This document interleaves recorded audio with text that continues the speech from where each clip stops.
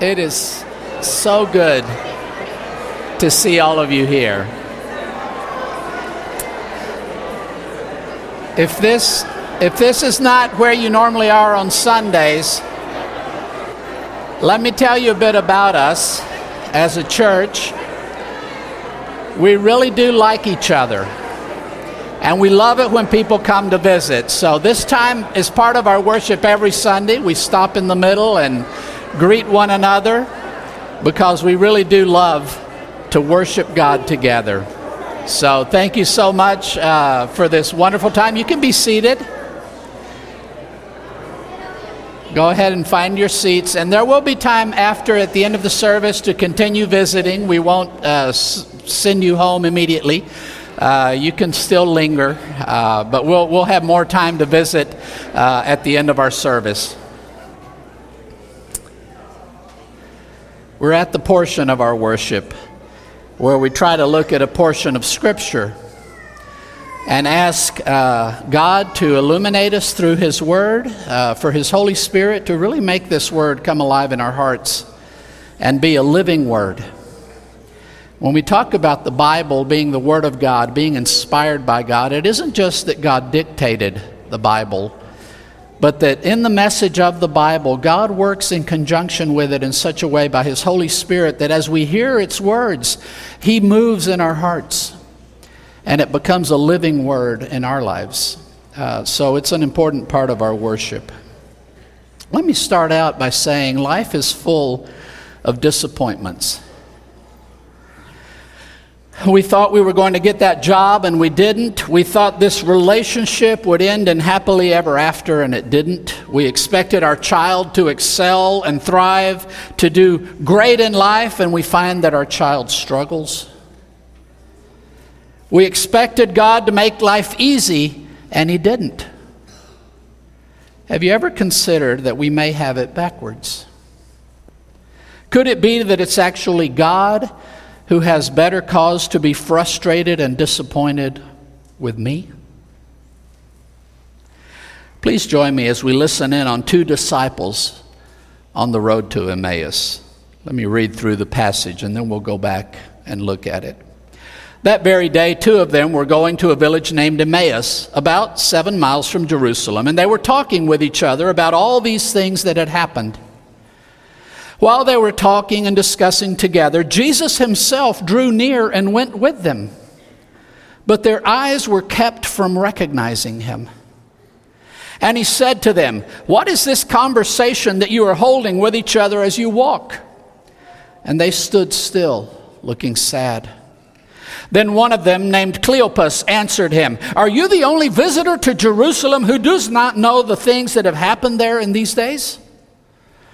And He said to him, "What things?" And they said to Him, "Concerning Jesus of Nazareth, a man who was a prophet, mighty in deed and word before God and all the people, and how our chief priests and rulers delivered Him up to be condemned to death and crucified Him.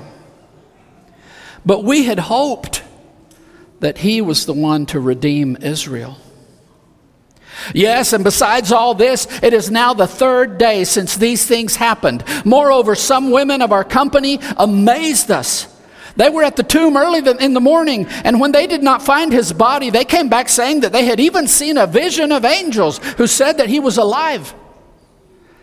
Some of those who were with us went to the tomb and found it just as the women had said, but they did not see Him." And He said to them, "O foolish ones, and slow of heart to believe all that the prophets have spoken. Was it not necessary that the Christ should suffer these things and enter into His glory?"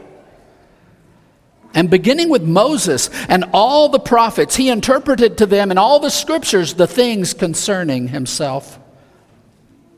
So they drew near to the village to which they were going. He acted as if He were going further, but they urged Him strongly, saying, "Stay with us, for it is toward evening, and the day is now far spent." So He went in to stay with them. When He was at table with them, He took the bread and blessed and broke it and gave it to them. And their eyes were opened, and they recognized Him. And He vanished from their sight. They said to each other, "Did not our hearts burn within us while he talked to us on the road, while he opened up to us the Scriptures?" And they rose that same hour and returned to Jerusalem. And they found the 11 and those who were with them gathered together, saying, "The Lord has risen indeed and has appeared to Simon." Then they told what had happened on the road and how he was known to them in the breaking of the bread. This story begins with a very sad scene. There are two disciples of Jesus who are making this road from Jerusalem to Emmaus. It's about 7 miles away. And they are mourning because they've been there for Passover, and they were there with this wonderful expectation of who Jesus was and what he was about to do.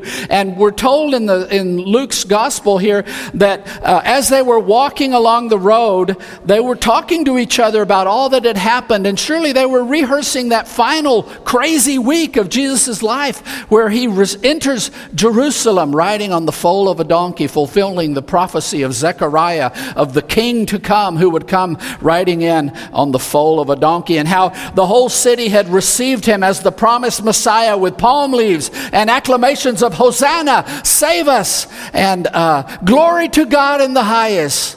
The promised Messiah has arrived, and how quickly that turned into a weird week of every religious leader trying to publicly challenge Jesus and try to trip him up, and very clearly in opposition to Jesus the whole week long. These weird confrontations where Jesus embarrassed every single one of them time after time. And then that Thursday night, where in the cover of darkness, the chief priests and the Sanhedrin arranged to have Jesus arrested on trumped-up charges, and they brought him in the middle of the night and rushed him through overnight so that by dawn on Friday they had him in front of Pilate, and they were able to push through and force Pilate to have Jesus crucified, and by noon he was on the cross before anybody had figured out what was going on. Before the sun went down, he was dead. They're talking about all of this and about how they've waited for the Sabbath, and now it's Sunday, and what do we do now that Jesus is dead? They're walking along the road, surely not at a brisk pace. I'm sure that the events of the week weigh heavily on their shoulders, and they're just plodding along, but it takes a while to walk 7 miles. And as they're walking and discussing all of this, Jesus himself draws near to them. They're kept from recognizing him. Occasionally we find this in the Bible where the agent is not specified.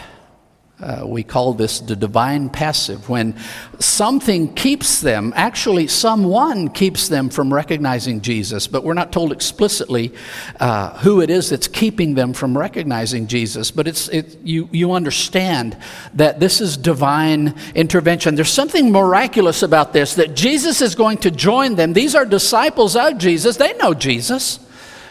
But somehow, even though they are able to understand every word he's saying, they're able to carry on a conversation with him, they are able to share the journey with him and converse along the way, they are kept from the recognition that he is Jesus. I think it's simply a miraculous thing that God was doing in that moment. And he walks alongside them and says, "What are y'all talking about?" And I love how Luke gives us this visual. And they stood still, looking sad. I mean, they're walking along. When Jesus says, "What are y'all talking about?" they stop. They stop walking, and they're just dejected. They had hoped. They thought Jesus was everything they had been looking for and waiting for and expecting. And for centuries now, 6 centuries, the Jews had been under one empire after another, and they were longing for the day the Messiah would come and liberate them and redeem them and rescue them from oppression. They thought that's who Jesus was, and now he's dead. Where do we go from here? So they stop there, just looking dejected. And then they answer. One of them, and we're given his name, Cleopas. We don't know who the other person was. Was it his wife? Was it another male disciple? We're not told the name, so it's impossible to know. But Cleopas and somebody else, perhaps his wife, perhaps somebody else. But Cleopas is the one who speaks up, and he seems a little irritated that Jesus doesn't recognize the horror of this moment. Are you the only person in Jerusalem who is clueless about what just went down? How can you not know what we're talking about? All that's happened in these days. And Jesus feigns ignorance. What things? Why don't you tell me what you think happened? Jesus often does that, by the way. He asks us to lay before him what we think we understand. So they respond, and now it says both. They said to him, we're talking about Jesus of Nazareth, and they give their estimation. He's a prophet, mighty in deed and word before God and all the people, a spokesperson of God's who communicated the word of God. And yet our own leaders, our own rulers, our own people delivered him up to be condemned to death, and they had him crucified. The most humiliating form of capital punishment ever devised by humans, where you strip a person naked and nail them to wood and leave them exposed in front of the world until they die of shame and exposure and dehydration. That's how he died. We had hoped that he was the one to redeem Israel. We thought this was it. It was going to change everything, and now he's dead. Their hopes are absolutely shattered. Yeah. And that's not the end of it.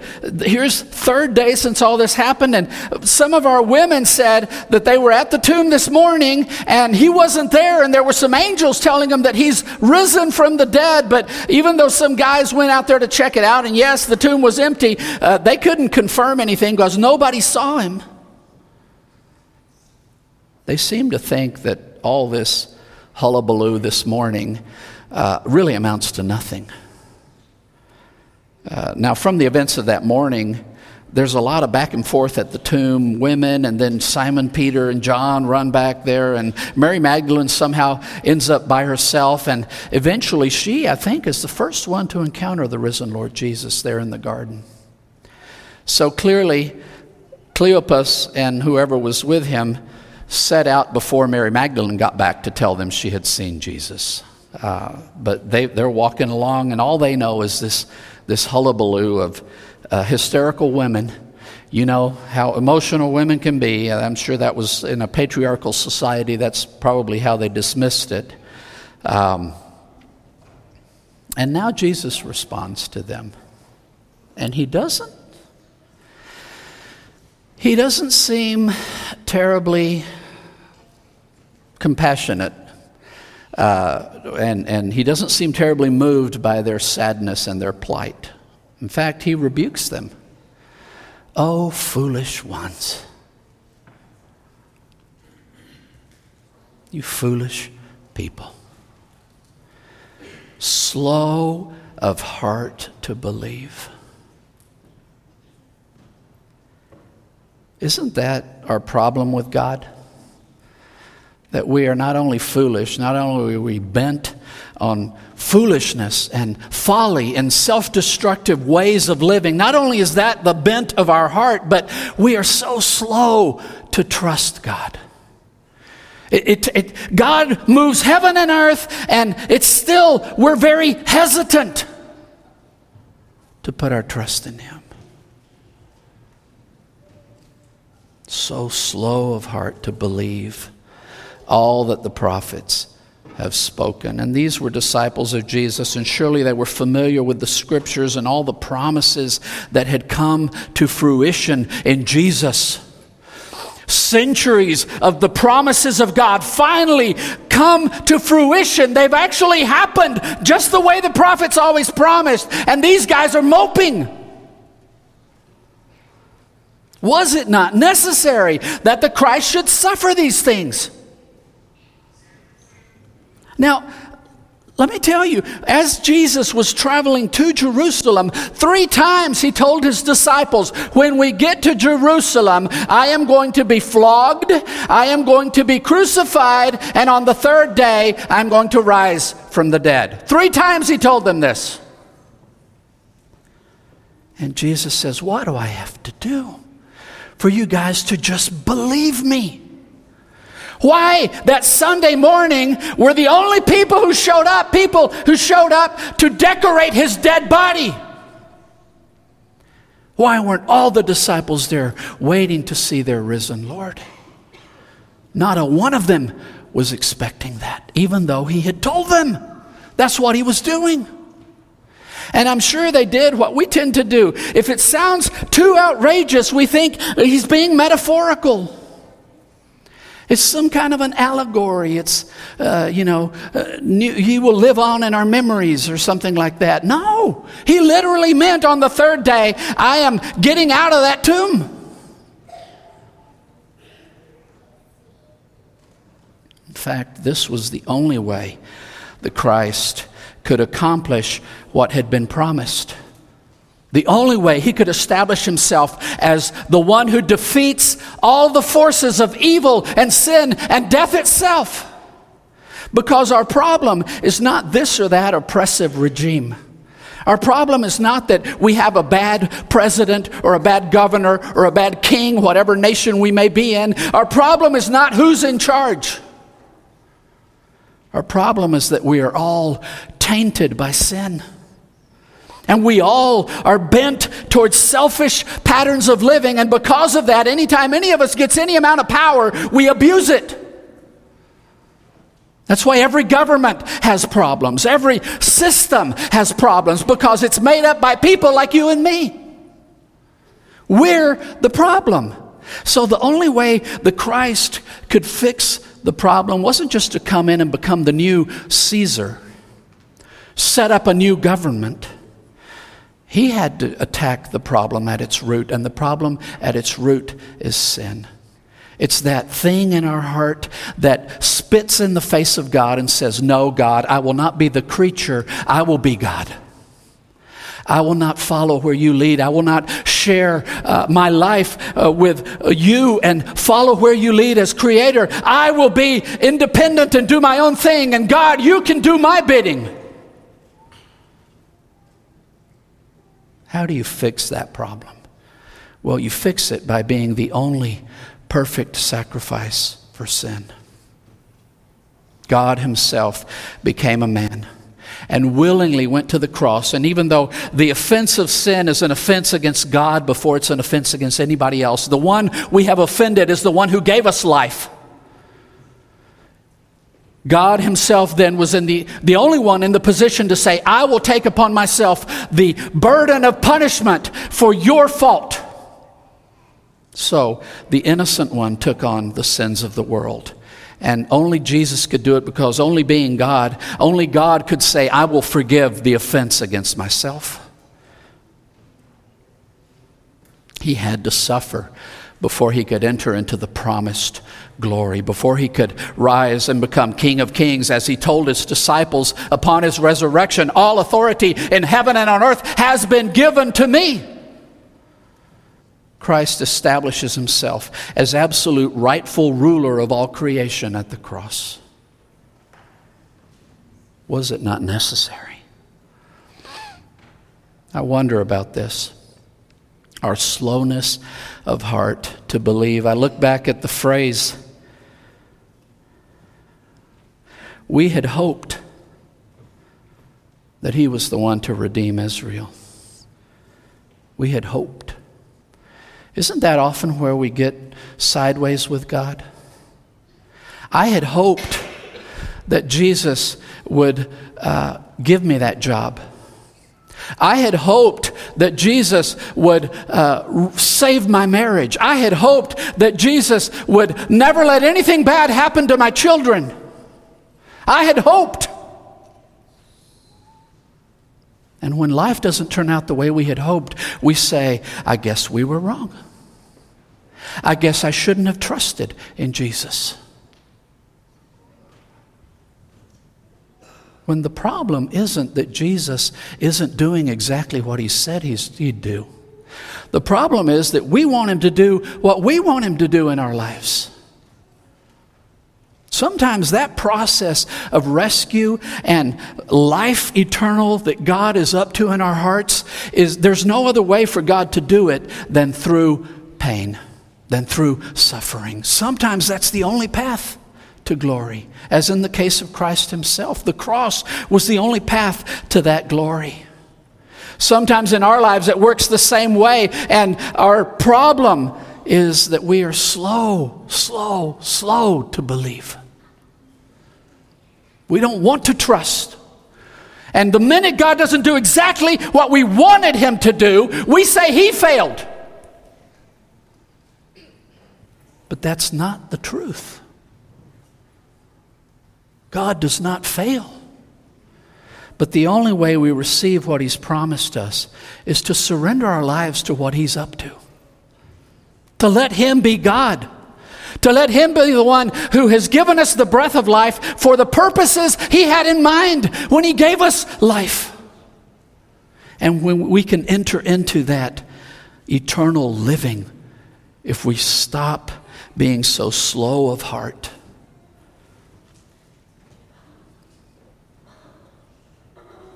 Talking about this path to glory through suffering, the author of Hebrews describes it well. Talking about Jesus, he says this, in the days of his flesh, Jesus offered up prayers and supplications with loud cries and tears to him who was able to save him from death. You remember in Gethsemane, Jesus said, Father, let this cup pass from me, but not my will, but yours be done. And he was heard because of his reverence. Although he was a son, he learned obedience through what he suffered. And being made perfect, he became the source of eternal salvation to all who obey him. So we're told in this walk, Jesus with Cleopas and his partner, beginning with Moses and all the prophets, Jesus interpreted to them all the scriptures concerning himself. And here's what we need to understand about the Bible. It's all centered around Jesus because he is the one who unlocks the promises of the whole book, or the whole collection of books. And he is the one, being the author himself of this book, he is the one who can help us rightly understand it. And let me tell you about the Bible. It is not a simple book. Don't let anybody ever tell you that. Life is complicated, and God is glorious and grand and far beyond anything we can comprehend. So the book he gives us is not simple. It's as complicated as life itself. But his Spirit guides us through it and brings life as we read it.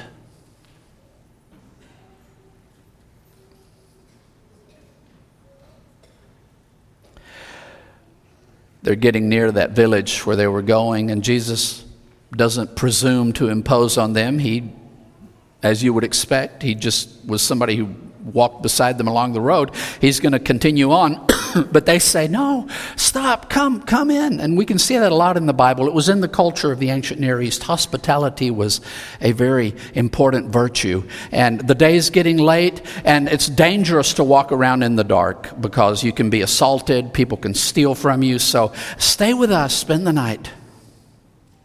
So he goes in. And then he does something that normally a guest would not do. He acts like he's the host. He actually takes the bread, blesses it, and breaks it, as he had done so many times before. It's in that moment that God allows them to perceive who he is, and they recognize it's Jesus. Again, some artists paint Jesus with like a little hood and like that's going to keep somebody from recognizing somebody they know personally when they spend a whole day talking to him. No, there was something miraculous about their inability to perceive who he was. But that moment when he breaks the bread, their eyes are opened and they're able to recognize who he is. And then as soon as he appears in their lives, he's gone. You might think, okay, well, it was a hallucination. It was a spirit. How do spirits break bread? So Luke gives us that detail. It wasn't an apparition. It wasn't a hallucination. Jesus was there with them and then he wasn't. I love their response. Did not our hearts burn within us while he talked to us on the road? This is the beauty of Jesus. He invites us into this life, and as he opens our eyes and our hearts and our understanding to his word, something happens in our souls. Something happens deep within, and we are awakened. I am fully convinced that the Bible is the Word of God. You know why I say that? Not because of dogma, not because the church has it in some creed. I believe it because when I read these words, on many, many occasions in my life, God has spoken to my soul. And I have been transformed by the experience of being exposed to the message contained in this book. And I can say, I have had the experience that they say, my heart burns within at the activity of God in his words as he opened to us the scriptures. You know what they did? It was already late. They got up right then and they marched all the way back to Jerusalem, all 7 miles. And I'm sure they did it a lot quicker going back than they did coming out.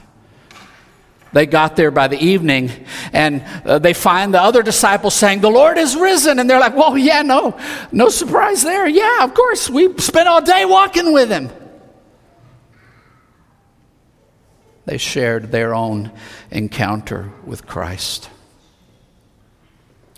We all have these kind of stories. We who have encountered Christ and allowed our hearts to be kindled and have gone from a slow heart that rejects faith to a kindled heart, alive and awake to what God is up to.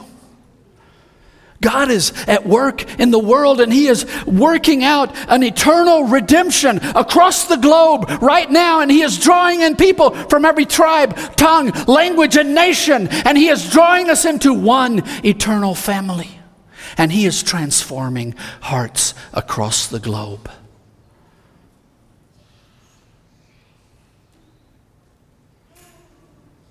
I'd say for most of us, our approach to Jesus probably tracks well with that of Cleopas and his companion. We hear some really great things about Jesus. We're drawn in. Somehow we manage to ignore the things he's saying that we don't want to hear. Things like suffering. Things like cross. We walk along nurturing our own expectations of Jesus until suddenly he does something we did not expect.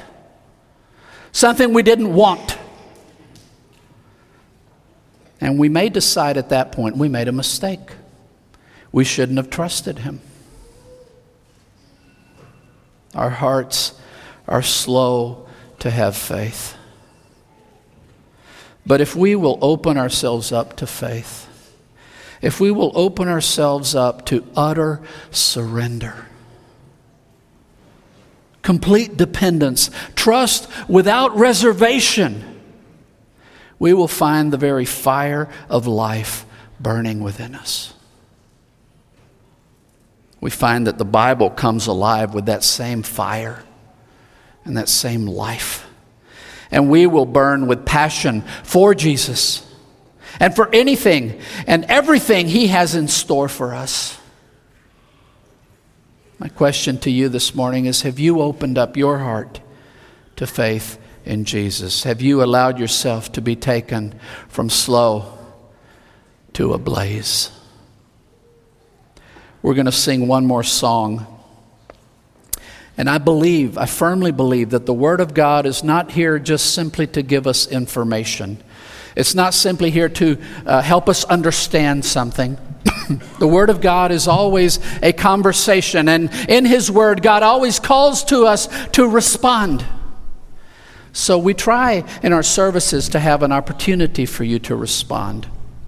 We're going to have some people stand here on either side. If y'all would come forward at this time, please. We'll have a couple of people on this side and a couple of people on this side of the stage. In a minute, I'm going to ask you to stand, and as we're singing the song, this is your time to respond. Let me give you a couple of ideas of ways in which God might be talking to you this morning. Maybe you don't know Jesus. Maybe you're one of those slow hearts, and you want to find out what it's like to have a heart on fire. I want to invite you to come today and just to either side, just tell them, I want Jesus to take my life and turn my heart on fire. And let them guide you through praying and talking to Jesus. Maybe you already know Jesus and you've been reminded today of something that has not been right in your walk with Him. And you need to come and let Him know, I'm sorry for the ways in which I have not been following you as I should. And you want to recommit yourself. Whatever God lays on your heart, come and share. And the people here, there's nothing magical about it. They're just people like you and me. They're just here to pray with you and encourage you. Take advantage of this opportunity. Let's all stand. Please come while we sing.